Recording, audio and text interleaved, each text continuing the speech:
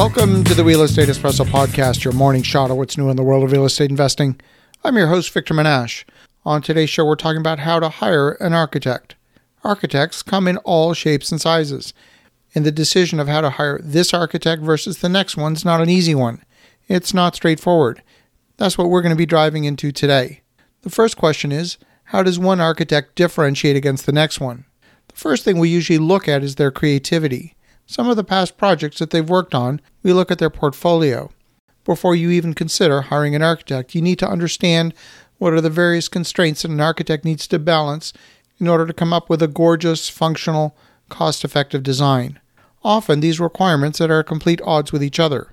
So it's a matter of finding a balance point of something that is both buildable, meets the building code, cost-effective, and is going to be functional and beautiful.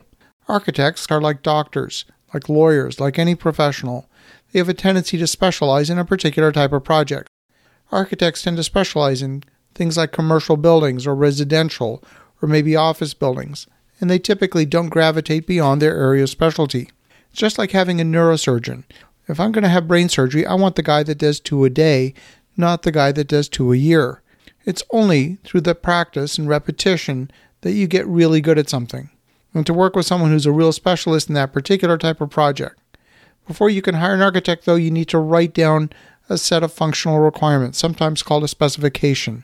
And that document is an outline in detail. It's what you require the building to do from a functional perspective. Without that information, the architect is going to go off into the weeds and may create something beautiful, or maybe something even aesthetically stunning, but not very functional for what it is you need it to do. When you have that clarity, it's very straightforward to determine quickly whether an architect is going to be a viable candidate for your project or not.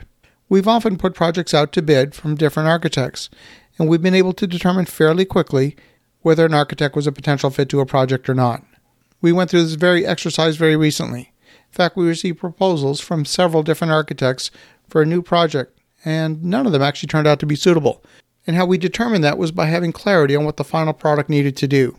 When we understood that, we saw the proposals that came in from the architects, it was obvious they either did not understand the building code for that particular class of building, or they just didn't understand the functional requirements.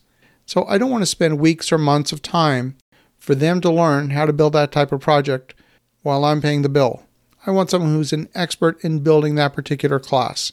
They're an expert because they've done it before, and we're confident because we've evaluated their design capability. We've seen their past work. The most difficult thing to assess when you're dealing with an architect is how they manage the project execution, because that's ultimately where the rubber hits the road. Projects, at the end of the day, need to be implemented in a cost-effective and timely manner. If they're not good project managers, if they're not strong at paying attention to detail, the project is going to go through a lot of stumbles. You're going to end up facing a lot of change orders. You're going to find things that the building inspector is going to flag on inspection that weren't caught necessarily at the time of permitting. You're going to see designs coming back from the city requesting additional details, requesting changes to compliance with the building code, and that's just going to cost you time and money. Sometimes the most creative people are free thinkers. That means they're not necessarily the best people at paying attention to detail. So you want to assess the architect, not just the individual, but their entire team. Have they structured their team in such a way that they have a good complement of people that are really good at the creative stuff and folks that are really good at the execution? It's that attention to detail, the dotting of I's and crossing of T's, making sure that the letter of the building code is met at every single step along the way. And finally, is the architect going to be the person that's managing all of the different engineering subcontractors? For example, the civil engineer, the structural, the plumbing, the HVAC. Is that going to be under the direction of the architect, or is that going to be contracted independently? And that's a key important decision to make.